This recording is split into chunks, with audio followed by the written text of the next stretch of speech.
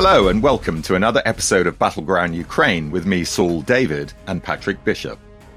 Well, as the full-scale war in Ukraine enters its second year, the main news from the battlefield this week is the growing possibility that the struggle for control of the town of Bakhmut may be reaching a conclusion, with the growing likelihood that Ukrainian forces may be forced to withdraw or surrender.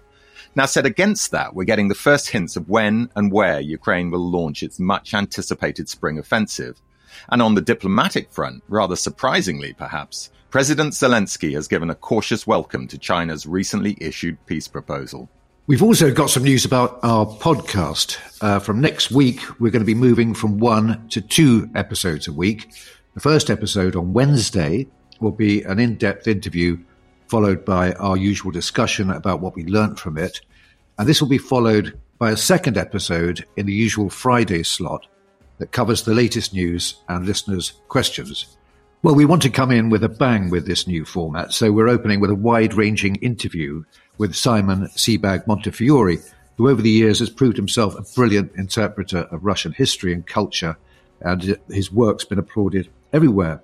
He even has a big fan in the Kremlin. Vladimir Putin is on record as having liked Simon's book on Catherine the Great and Prince Potemkin. Anyway, it runs for about 45 minutes and it's packed with fascinating stuff. So a great way to start our new approach.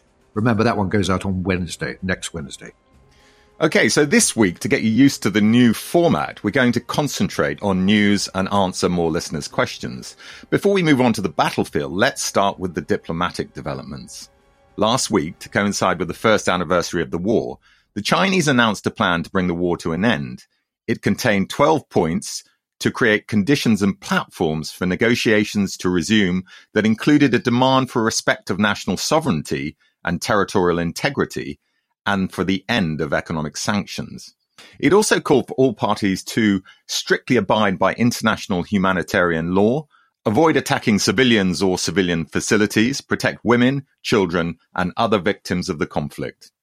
Now, President Zelensky and his aides have given the proposal a cautious welcome, saying they would welcome a dialogue with China. His charge d'affaires to China, Zhana Leshinska, called the paper a good sign and hoped that the Chinese would urge Russia to stop the war and withdraw its troops. But, she added, she did not at the moment see China as supporting Ukrainian efforts. So what's going on here, do you think, Patrick? Is this just more diplomatic maneuvering by China? So 12 points as opposed to President Wilson's 14 points to bring the First World War to an end. We'll see how this one goes. I think if you're an optimist, you might see it as a positive sign that China, who for many decades, we should remember, played a pretty passive role, in fact, totally passive role in international diplomacy. And I suppose we could see this as a sign that they're increasingly keen to get engaged. The question is whether that engagement is positive or negative. I think we should pause before we get too excited. First, we've got to remember that although Beijing is presenting itself as a neutral party in all this, in reality, it's refused all along to condemn Russia's invasion of Ukraine. Instead, it's blamed the West for inflaming tensions as if there's some kind of near equivalence of guilt on both sides. You know, only last Friday it abstained for the fourth time, that is, from a UN vote demanding that Russia withdraw from Ukraine. Having said that, it didn't oppose the vote, unlike Syria, Iran, and North Korea, among others. And another of the points in its peace proposal was to state that nuclear crisis was to be avoided and that China opposes the research, development and use of chemical and biological weapons by any country under any circumstances. So all that sounds quite, they're making the right sort of noises in those departments. On the Ukrainian response, I doubt very much that they think this is a practical proposal that can be built on. But I think they were right to answer in the way that they did. There's nothing for them, I think, to be gained by alienating the Chinese. And by sounding cautiously enthusiastic, they make it difficult for Beijing to tilt further towards Moscow down the line in the months ahead.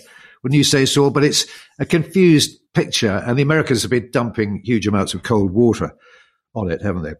Yeah, I mean, I think that with good reason they've been dumping huge amounts of cold water, because the Chinese fairly typically, I would suggest, are playing a bit of a double game here. The Western leaders have been saying that Beijing does not have the international credibility to act as a mediator. And that's a fair point. The US National Security Advisor, Jake Sullivan, said the other day that his first reaction to it is that it could stop at point one, which is to respect the sovereignty of all nations. Forget about all the other points. Let's just look at that. And if we go along those lines, it's obvious what should happen next, which is a Russian withdrawal. Ukraine, he went on to say, wasn't attacking Russia. NATO wasn't attacking Russia. Russia's aims in the war were to wipe Ukraine off the map. Now, there's also the claim by the US government, which we mentioned last week, that Beijing is considering supplying weapons to Russia. This is a bit of a contradiction, frankly, to the idea that they're promoting peace. And this report became a little more concrete when Der Spiegel, the German magazine, ran a report that Moscow was in negotiations with a Chinese company about supplying large quantities of strike drones. China, for its part, has rejected the US claims as baseless smears and has not commented on the Der Spiegel report.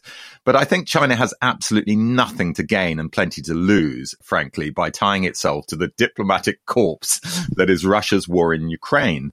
Let's not kid ourselves. If the war had gone as planned and Moscow had taken Kiev and installed a pro-Russian regime in just a matter of days, China would have taken this as a signal that its own ambitions to invade Taiwan could now be realized. But that didn't happen, of course, and the US has been very clear in its intention to defend Taiwan. So what is China up to? Well, who knows? This may be misinformation or America sending out a signal that any of the arming of Russia simply won't be tolerated. But the signals are very, very difficult to read, aren't they? I mean, on the one hand, they're making this peace proposal, the Chinese, that is. And then on the other hand, they're talking about having a new friendship deal with Belarus. They've announced on Monday what they call an all-weather and comprehensive strategic partnership with Belarus, at the same time as they're trying to introduce some sort of concrete diplomatic peace proposals. I mean, Belarus is essentially Russia to all intents and purposes when it comes to diplomacy. So this sounds remarkably cloth-eared, I think. And it turns out President Lukashenko is going to be visiting, I think, later on this week, for talks with senior officials, though not actually with the boss himself, with Xi Jinping. Anyway, let's move on to Bakhmut, the town north of Donetsk, which has been the focus of the heaviest fighting in recent months, where Ukrainian forces have been essentially under siege from the north and the east. They've been repelling continuous attacks, often led by the mercenaries of the Wagner Group. Well, the signs are this morning that the battle may be reaching a critical point, with the Russians raising the tempo to new levels.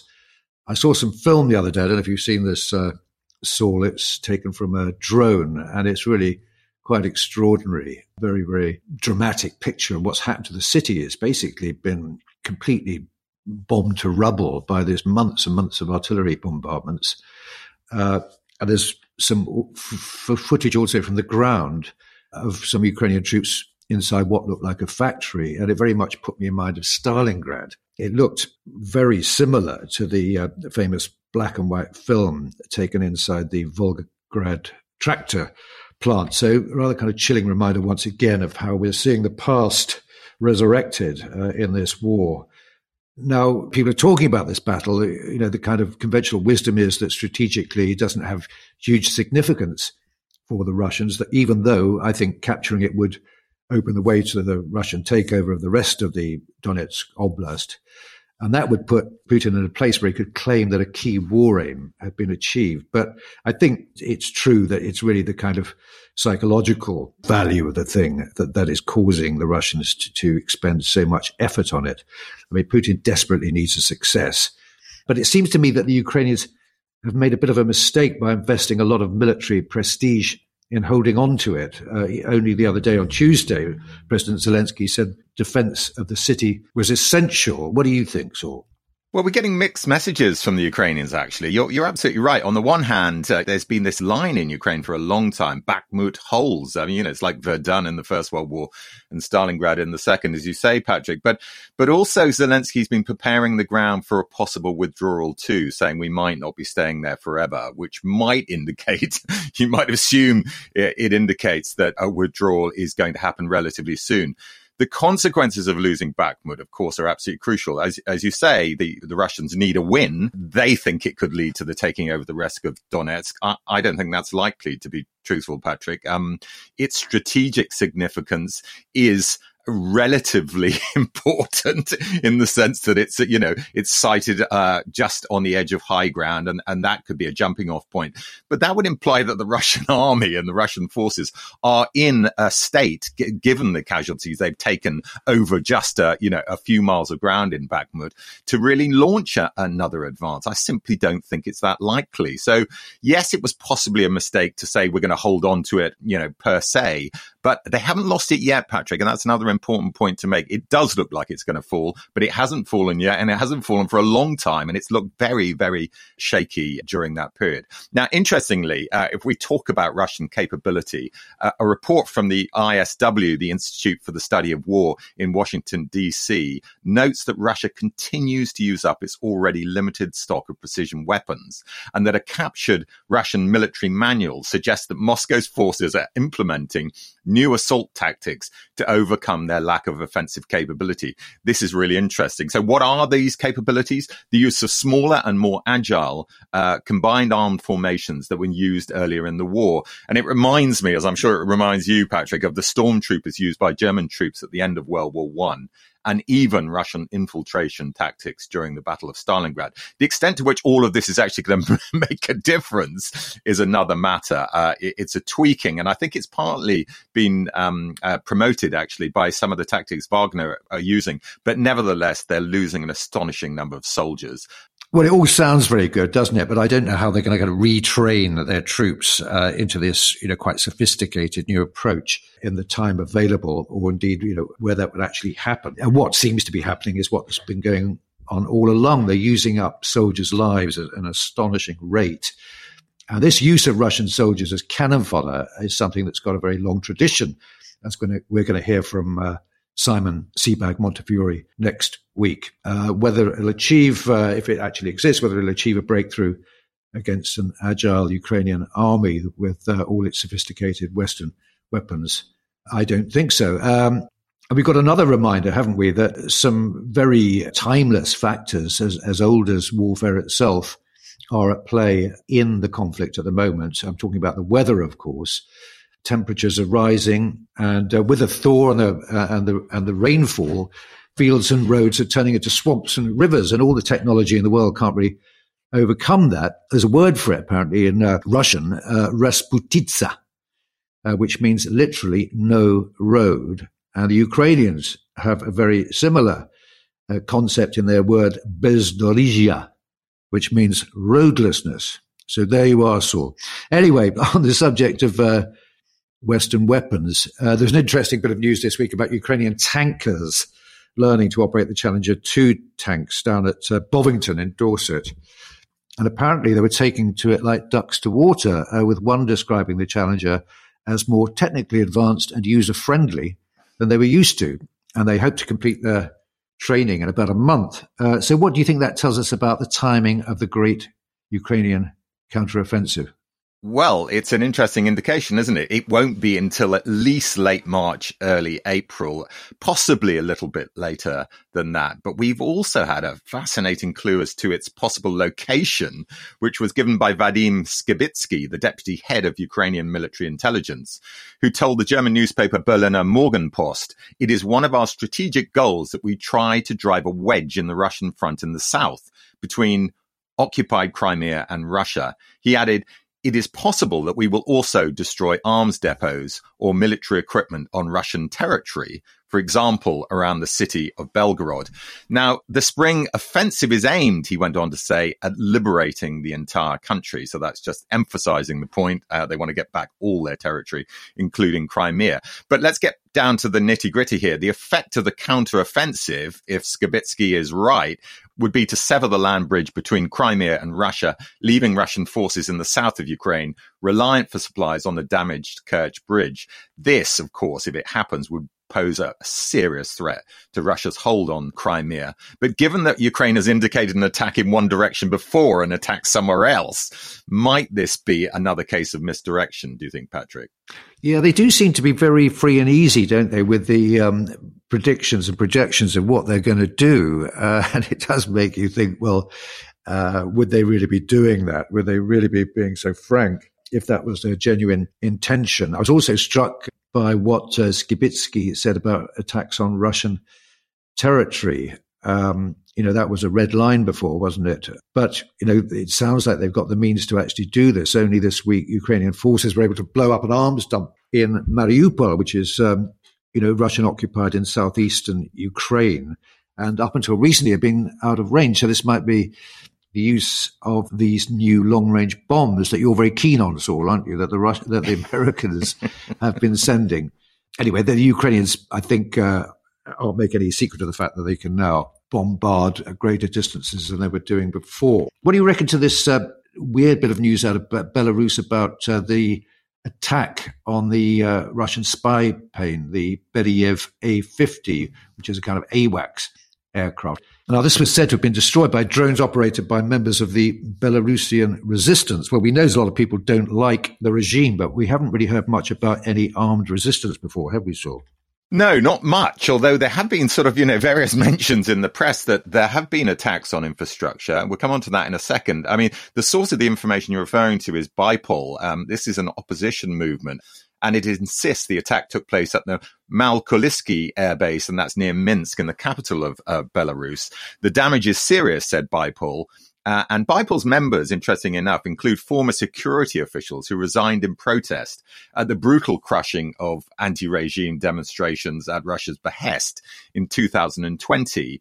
BIPOL went on to detail the fact that the front and central part of the spy aircraft, including its radar, were damaged as a result of two explosions. Well, that claim actually was backed up, I read, by an advisor to Svetlana Tikhanovskaya, who's the exiled Belarusian opposition leader, who said the attack was the most serious against Russian forces in Belarus since the start of the war. Now, this is quite a serious bit of kit. They cost about £274 million each, and the Russians have only got 9 of them.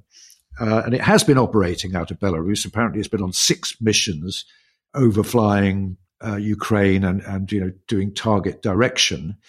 But the story has actually been confirmed by some of these, ultra-nationalist, pro-war Russian mill bloggers and journalists. So it sounds like it's a real thing.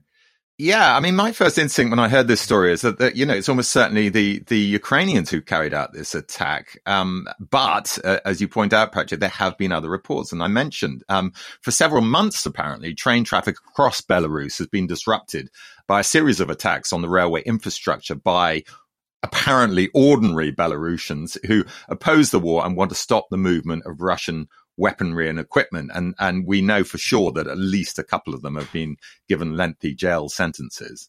Yeah, once again, echoes of the Second World War. I'm thinking of the actions of the French rail workers, especially in 1944, when the cheminots, they were called, really did play a significant role, make a big contribution to messing up the Germans' reinforcements around the beachhead area once the Allies were ashore. So maybe we're seeing something along those lines. It really does illustrate how little we know about what's going on inside Belarus, but a fascinating development. Okay, well, we're going to take a short break now, and in part 2, we'll be answering listeners' questions.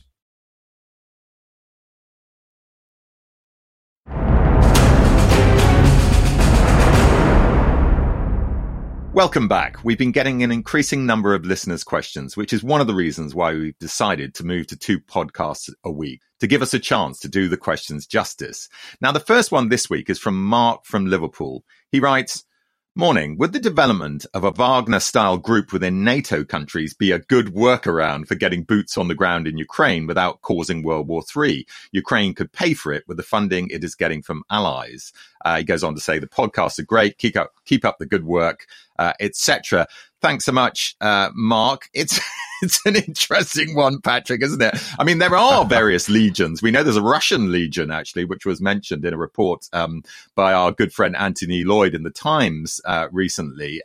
So something similar is already happening, but Wagner style in terms of mercenaries, I'm not sure that's a particularly good look, Patrick. What do you think? No, I don't think that was going to fly. And indeed, it's not actually working for the Russians either, is it? Okay, they've been using them in this cannon fodder role with, limited success. But what does it tell you about the Russian state, that they have to rely on paid soldiers to do their work for them? It has the potential to be a force within the state that could potentially turn hostile, which is what we're seeing at the moment. And all the signs are that they're trying to rein Wagner in. Prigozhin is becoming increasingly sort of a loose cannon, and so it's not. It just seems to me to be an indication of weakness if you actually have to pay people to fight and allow a warlord, essentially like Prigozhin, to get some traction inside your country. What does that say about your sovereignty? So I think it's. I don't think anyone would be seriously looking at it. And as you say, Saul, these people who are fighting who aren't non-Ukrainian combatants are essentially in the role of the international brigades in Spain and the Spanish Civil War. They're there for good motivations, which don't have very much to do with money. Yeah, and on the subject of Prigozhin, I mean, I noticed a report this week that suggests, it was an opinion rather than factual, of course, but suggests that he's a dead man walking. I mean, he's made it so many enemies with his criticism, very robust criticism of senior figures in the Russian military, including, of course, Shoigu, the defense minister, that, he is sooner or later going to be taken out. Well, we'll see where that one goes. Now, here's an interesting one from Jeffrey Russell from South Carolina. It's quite long, so I'm just going to read the sort of relevant bits. And he says, I listen to your weekly podcasts as soon as they are released. Coverage here in the US is usually limited to 60 to 90 seconds on the network news. So your in-depth coverage is much needed and appreciated. You are doing, he says, a service to the people of Ukraine. Well, thank you, Jeffrey. We appreciate that. Now, here's to his question. What other sources can you recommend for more in-depth information on the war? There are some out there, but I'm dubious of their accuracy. Your informed direction would be greatly appreciated. Well, we don't want to give away all our secrets as to where we're getting our information, and we're getting it from all over the place. But the ones that I've used, I rely on in particular for getting details every week, Patrick, are, listeners won't be surprised to hear the Institute for the Study of War. I'm on their mailing list, so just go to their website and you can sign up there. The Kiev Independent Online newspaper, which is in English, is one of the best sources from inside Ukraine. And of course, we've mentioned him before, Phillips O'Brien, professor at St. Andrews University, but he has a Substack newsletter. If you follow him on Twitter, just, type in Phillips O'Brien, you'll find him quite quickly. And he has a weekly newsletter that will set you straight too. Yeah, they're both excellent sources. In terms of mainstream media, you mentioned earlier Anthony Lloyd. He's a friend of the podcast, a friend of mine from way back. His reporting from Ukraine for the Times, he's a real seasoned veteran now, has been at it for decades. I find it superb. Also, on the kind of analytical front, I would urge you to read Mark Galeotti's contributions, which you can read in The Spectator. They're extremely good, very insightful. He's clearly got a lot of contacts still inside Russia, so you get some quite sort of juicy updates on things and insights that I don't see elsewhere. So definitely have a look at that. Okay, Ivaras Gulbinas is back in touch. He's been a very enthusiastic contributor of questions. He lives in Lithuania. And Ivaras asks, Ukraine uses more shells than the Allies make now. Can production ramp up to satisfy the hunger of the Ukrainian army quickly enough and in time? Is this realistic, having in mind all the complexities to make production of these weapons on a more massive scale in Western economies? Now, he seems to be talking about both shells and weaponry here. What do you reckon, Saul? Well, yeah, the answer is yes, they can. But this is it's a good question for Ivaras because it's concerning quite a lot of people, actually. Senior military people or ex-military people in America are making the same point. And we do have to begin to ramp up production, not only because the Ukrainians need the kit now, need the weapons now, need the ammunition now, but also because we are working through our stocks as well. So yes, it's possible. Yes, it's important, and it needs to happen soon, and it needs a bit of political direction, frankly. One here from Graham. I've recently started listening to the podcast and am enjoying the information given. I'm wondering, is there support from elsewhere in the world, like Africa and Asia, being given to Ukraine? Well, I think this raises the whole question of the degree of global support that Ukraine is getting and how nations have divided up. I think what's been lost, actually, is the recognition that the whole world doesn't see the conflict in the way that we do here in Europe and the West. For example, no country in Africa, South America, or the Middle East has imposed sanctions on Russia, nor, of course, has China. So I saw a statistic the other day that only 18% of the world's population live in countries where sanctions have been imposed. If you look at the kind of the sanctions map, if you like, there's basically a north-south divide. So, I mean, just the map of where Russian aircraft are allowed to fly in and out of without any restrictions. That's the whole kind of the southern hemisphere, basically, Africa, South America, China, India, the Arabian Peninsula. That seems to me to be a bit of a reflection of the old Cold War sort of heritage. Do you think that's right, Saul? Yeah, absolutely is right. And, there's still this kind of sense that the West and America and Britain in particular are the old imperialists. The Cold War analogy is a good one because a lot of countries haven't been able to shake their kind of sense of the West as being their old, kind of imperial masters, and therefore, to a certain extent, their enemies. So, yes, that is still playing out today. And it's fascinating, isn't it, to think that only 18% of the world is actually supporting sanctions. On the other hand, Patrick, we should stress the vote that was in the UN last week at the anniversary of the start of the war, which there was an almost unanimous over 140 countries voting for, an immediate end to the war and Russia leaving Ukraine's territory. So, 6 voted against, the usual suspects. We've already mentioned them on the pod. But 144 tells you that there is broad support for Ukraine, much broader than is actually putting its arm up and saying we're prepared to take a bit of economic pain. Okay, let's move on to another one from Arnie. He writes, "Hi guys, really enjoying the podcast. Great place for cutting through the spin and getting some real information from real journalists. I fully understand that sending complex and very expensive jets like the Typhoon or F-16 is a bit of a hard ask, but how about the Hawk jet, which is cheaper?" Now, this, I should say, this question from Arnie, we could also take in conjunction with another question, which says, why are we not sending helicopters if planes are too expensive to send? Well, I think Arnie's right. We could start sending these slightly less sophisticated jets, which are actually probably better at ground attack than some of the more sophisticated ones. But also on the subject of helicopters, some helicopters have been sent. There are some Apaches in the Ukrainian arsenal. And recently, interestingly enough, the British sent 3 Sea Kings. Now, it's not many, I know, but it's better than nothing. So I think we are going down that track. And sooner or later, as we keep saying, they are going to get the things they need.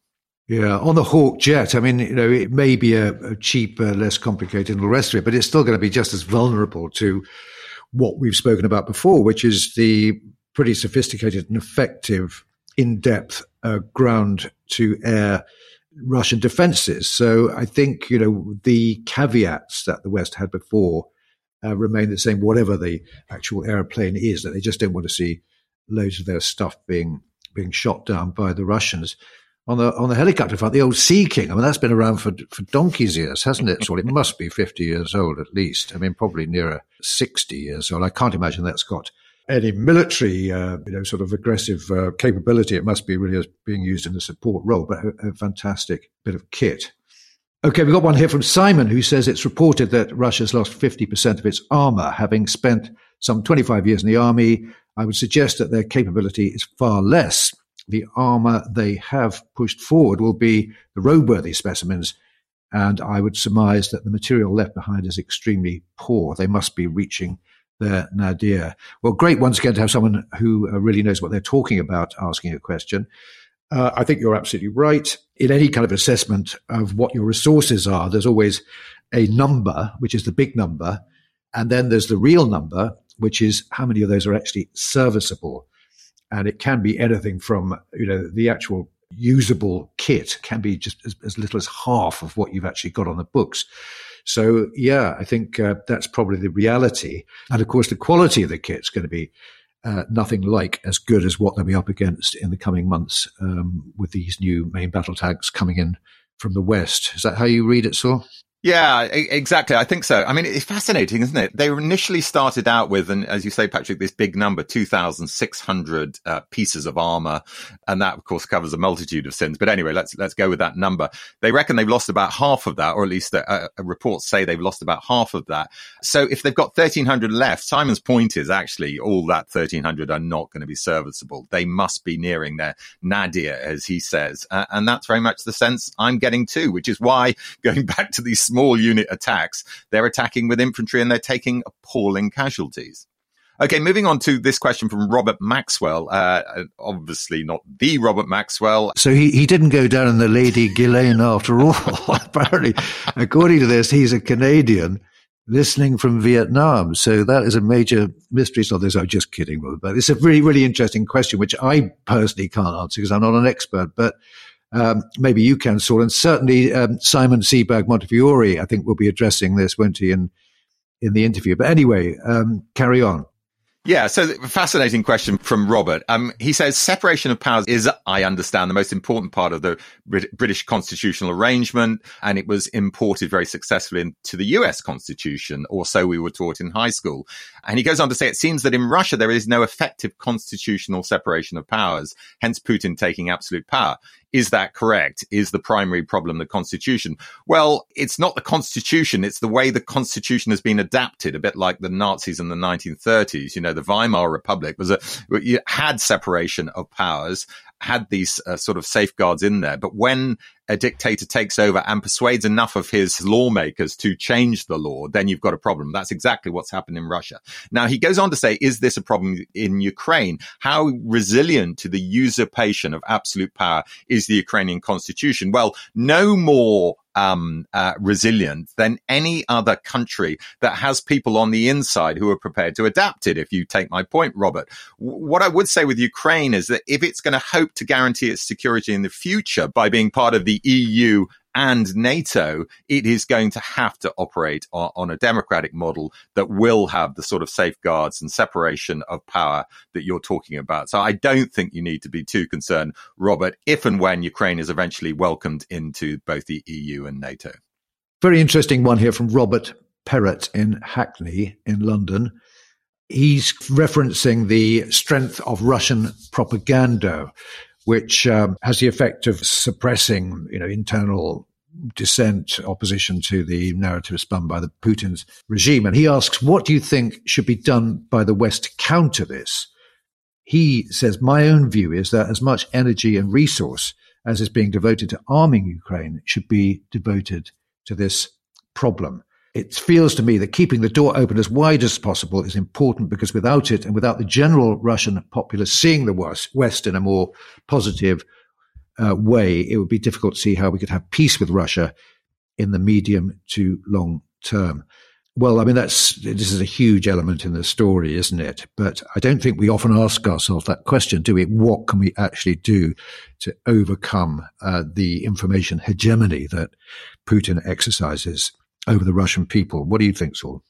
Well, it's difficult. It's certainly difficult in time of war, and it's difficult when they're really shutting down the methods by which people get free information. I mean, they're controlling the internet. So it is tricky, but it does remind me. I mean, Robert goes on to say, he suggests a counter-propaganda initiative, which could include ensuring that non-government controlled information is available, including promoting cultural initiatives, as well as ensuring that we do not shut the door on ordinary, especially young Russians, from coming to the West. All of that works better in peacetime. And it reminds me of what the CIA were actually doing in the 1950s, when they were promoting a lot of these sort of initiatives, cultural initiatives within Russia, obviously by stealth, but trying to promote a kind of positive view of the West, which I think is what Robert's getting at, or at least a sense that they can get free information, they can actually get the truth, in inverted commas. The truth is a difficult currency to come by, even than the West, as we've known in recent years, Patrick. So Robert's ideas are absolutely right, but very difficult to do in wartime, particularly with a country that has been or a population, better to put it, that's been so brainwashed as the Russians have been already. Yeah, the efficacy of these enterprises is pretty doubtful, isn't it? You rightly say, Saul, that the CIA and indeed the American, kind of mainstream diplomacy has been trying to do that not just during the Cold War with things like Radio Free Europe, but also, if you remember, after 9/11, there was an attempt to try and set up major news organizations, TV stations in the Middle East that would actually promote and project a kind of Western point of view. And they failed dismally. I think people are automatically and probably quite rightly suspicious of any kind of state-sponsored propaganda effort. And you'll probably only be preaching to the converted. So I don't think anyone's found an efficient, plausible way that carries credibility, which could actually undermine seriously at the moment the Putin propaganda. Okay, on to one from Felix in London. Love the show and thanks for all your efforts. He refers to the spring offensive, which we've already mentioned, and in particular advancing to the south to cut the land bridge in order to leave Crimea vulnerable. Now, he asked the question, wouldn't the more significant threat in this scenario be not to Crimea, but to any Russian forces left behind in Zaporizhia and Kherson Oblast, potentially quite a large number, which would effectively be cut off? No expert, but a quick look at Google Maps shows that this area is bounded on all sides, to the north and the east by the Dnieper River, to the south by the Black Sea, and to the east by advancing Ukrainians. The only escape route would be through the tiny isthmus a few miles wide and a couple of rather vulnerable-looking bridges to Crimea. Could there even be a stampede? It's a very good question, Felix, and I think this is part of the potential Ukrainian scenario. You break the land bridge, you trap the remaining troops, as Felix points out, in those two oblasts, which, of course, the Russians have already annexed, but don't control all of. And then you leave both those troops there and Crimea vulnerable. That's the plan. That's exactly what they should be thinking of doing. So it's interesting, going back to our discussion earlier on about whether this was misinformation, misdirection. It strikes me that it probably isn't, because that is the most logical way to completely dislocate the Russian war effort. I think that's exactly right. That's been signaled over and over again. It does make perfect sense. So I think we can expect to see a big part of the offensive pointing in that direction. Okay, on to one from Eileen from the tiny Scottish island of Millport. I don't know where Millport is. Do you know where Millport is, Saul? I think I've been there, actually. I've got a feeling it's reasonably close to Glasgow, but Eileen will probably tell me that's absolute nonsense, but it rings a bell. Anyway, she says, thank you for the work, guys. Much appreciated. And she wants to know, how can I maintain optimism that this fight will ultimately go Ukraine's way, given Russia's infinite human resources, particularly where China, when and if the war becomes genuinely existential for Russia, will move to arm her so-called friend without limits. What grounds have you got for optimism? I think we're both optimistic, aren't we? But you kick off. Yeah, I know. I mean, I can lay Aileen's concerns to rest a little bit here. The infinite resources are human resources. We've talked about how they're running out of kit.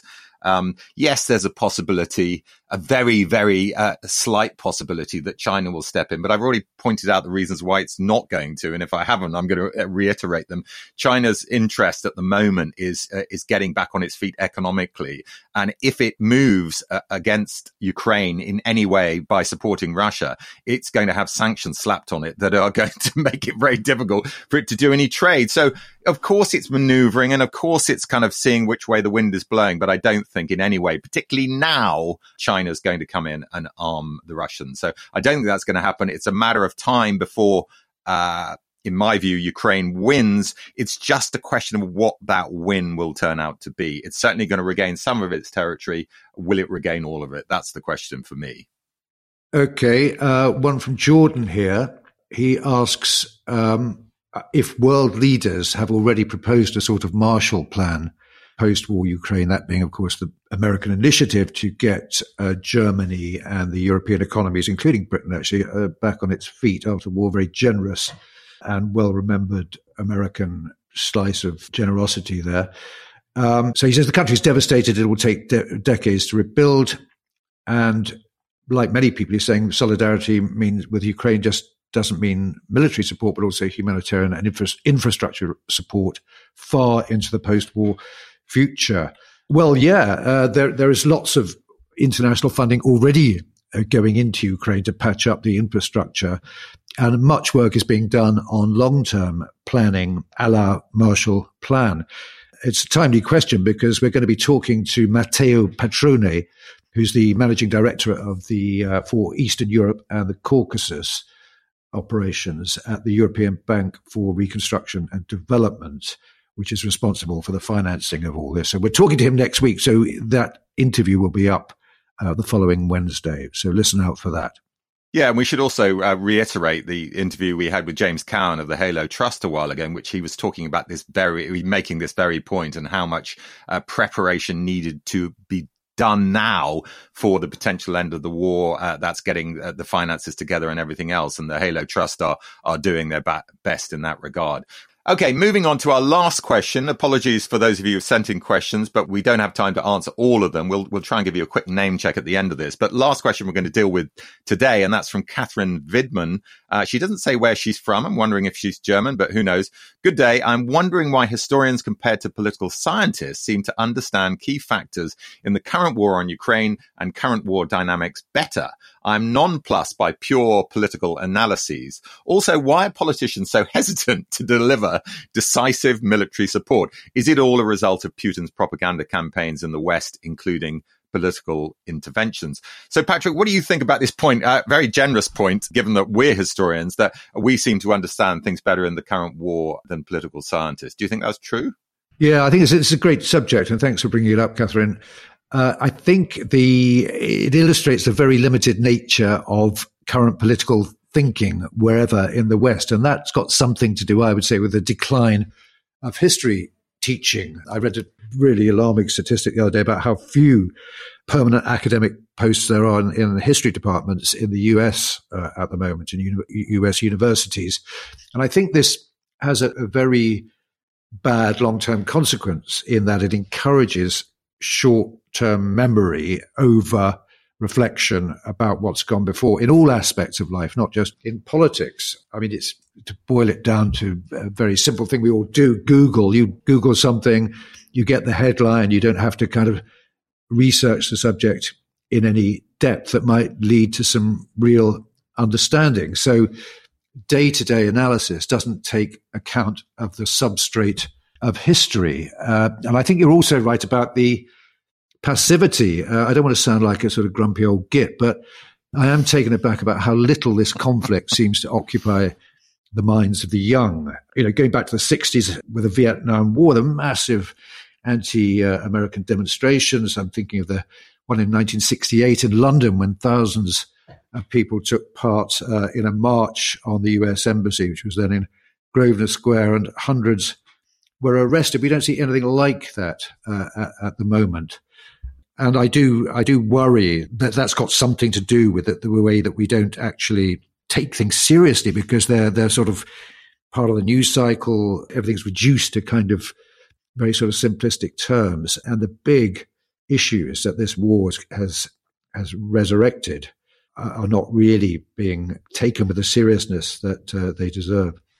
Now, we thought that would be the last one, Patrick, but actually I've noticed this brilliant one from Andrei Posel in the Czech Republic, and I really need to read this out. I have a question for you. He says, often you mention Poland and the Baltic states as strong Ukrainian allies. However, you never really mention the Czech Republic as one of the states that are trying their hardest to support the good fight. We have provided a safe space for over 500,000 Ukrainian refugees, as well as providing military hardware, ammunition, and are expanding our ongoing production of military goods. One of them, and this is the really fascinating bit of information I didn't know, is fake HIMARS props, which might be the reason why Russia is reporting destroying HIMARS numbers exceeding by 140% the actual number of HIMARS who've been delivered to Ukraine. Now, isn't that fascinating? It's an absolutely brilliant bit of information there that they built these kind of fake HIMARS and the Russians are knocking them out. Thanks so much for that, Andre. He goes on to talk about other things that are relevant to the Czech Republic's contribution. We apologize, and we will try and make sure that in future, when we mention the states that are firmest in support for Ukraine, the Czech Republic is included among them. Okay, well, thank you so much for all those questions, and apologies to Victor Crawford, Matt, Peter Richards, Gary, Philip Hatton, Ian, Edwin Dixon, Russell, and Mike for not getting round to yours, but we hope you enjoyed it nonetheless. Keep them coming. Okay, that's all we've got time for. But before we go, Saul has some exciting news about a new broadcasting venture called the Content Club. That sounds fascinating. Tell us more about it, Saul. How does it work? Well, it's very dear to my heart, as is going to become clear. It's a brilliant new way, I think, to get quality history documentaries back onto our TV screens. Now, only 10 years ago, Patrick, there were more than 30 history documentaries on terrestrial TV every week. Now you're lucky to see 6. With most broadcasters refusing to commission programs they can't market as brands, the only TV history that you see will lack sophistication and originality. It's poorly funded, it's generic, and the best directors, and we have a lot of them, can't do their best work. So the Content Club was devised as a solution. It's the brainchild of someone I know very well, John Farren, the former editor of the BBC's flagship series Time Watch, which was shut down in 2009, despite my best efforts to save it. And Farren went on to set up a successful indie production company, which was behind Digging for Britain, 360 production. Digging for Britain, interesting enough, is the only repeatable history format still left on BBC Two. Now, John retired in 2014, fed up with pitching ideas that never got made. But recently, thanks to the success of Dan Snow's History Hit and our sister podcast, The Rest is History and We Have Ways, John came to the conclusion that there's a huge audience out there of passionate history fans who are prepared to pay for high quality content. So he set up the Content Club with me as founding historian. I'm not sure that's a thing, but that's my title, Patrick. The plan is to make 10 quality history programs a year and then sell the finished product to TV channels in the UK and internationally. And here's the way it works. For the relatively modest sum of £300, club members, and there will be 1,000 per program, will get a pass that allows them to attend weekly production meetings, review scripts, suggest locations, hear daily reports during filming, get their name in the credits, attend the premiere, and even receive a sale of sales revenue. Farren makes the point that they might get their money back, maybe even a small dividend. They might not. But either way, they're going to go on a journey of a lifetime, help make a film on a subject they love, and tell their friends that their show has been seen on TV screens around the world. Well, that sounds like a brilliant idea. We've both been in the game, so we know what it's like. I'm even part owner of a TV production company, and the rigmarole of getting decent made is just it's just mind-blowing. You know, we took 2 years to get a documentary on the Falklands made for Channel 4. It got rave reviews, got big audiences. So I really don't understand what the problem is with the big TV companies. So what's the club's first program, and how do listeners find out more about it? Well, you need to go to the website to find out more. I'll give you that website in a moment. Just briefly, the first up is a film called Rome's Forgotten War. I mean, you know, the name itself draws you in, doesn't it? And it bears more than a passing resemblance, I have to say, to what's going on in Ukraine. It's about the gruesome but long overlooked 10-year war between the legions of Emperor Augustus and the Celtic tribes of northern Spain. It was also a war of aggression launched by a land-hungry and ruthless dictator like this one. And we can only hope that Ukraine doesn't drag on for a decade and end in a victory so Pyrrhic for Augustus that even Roman historians chose to ignore it. Well, the film will be made by the award-winning director Sarah Jobling, and it will use groundbreaking archaeology to reveal the true identity of the mountain tribes and the tale of their demise from 29 to 19 BC. Now, if any listeners want to know more or are interested in getting involved, they should check out the Content Club's website at www.content-club.xyz. That's www.content-club.xyz. Okay, well, that's enough for 1 week. Do keep sending your questions into our email address, battlegroundukraine, or one word, @gmail.com. And do join us next Wednesday for our first standalone interview with the excellent historian of Russia, Simon Sebag Montefiore. Goodbye.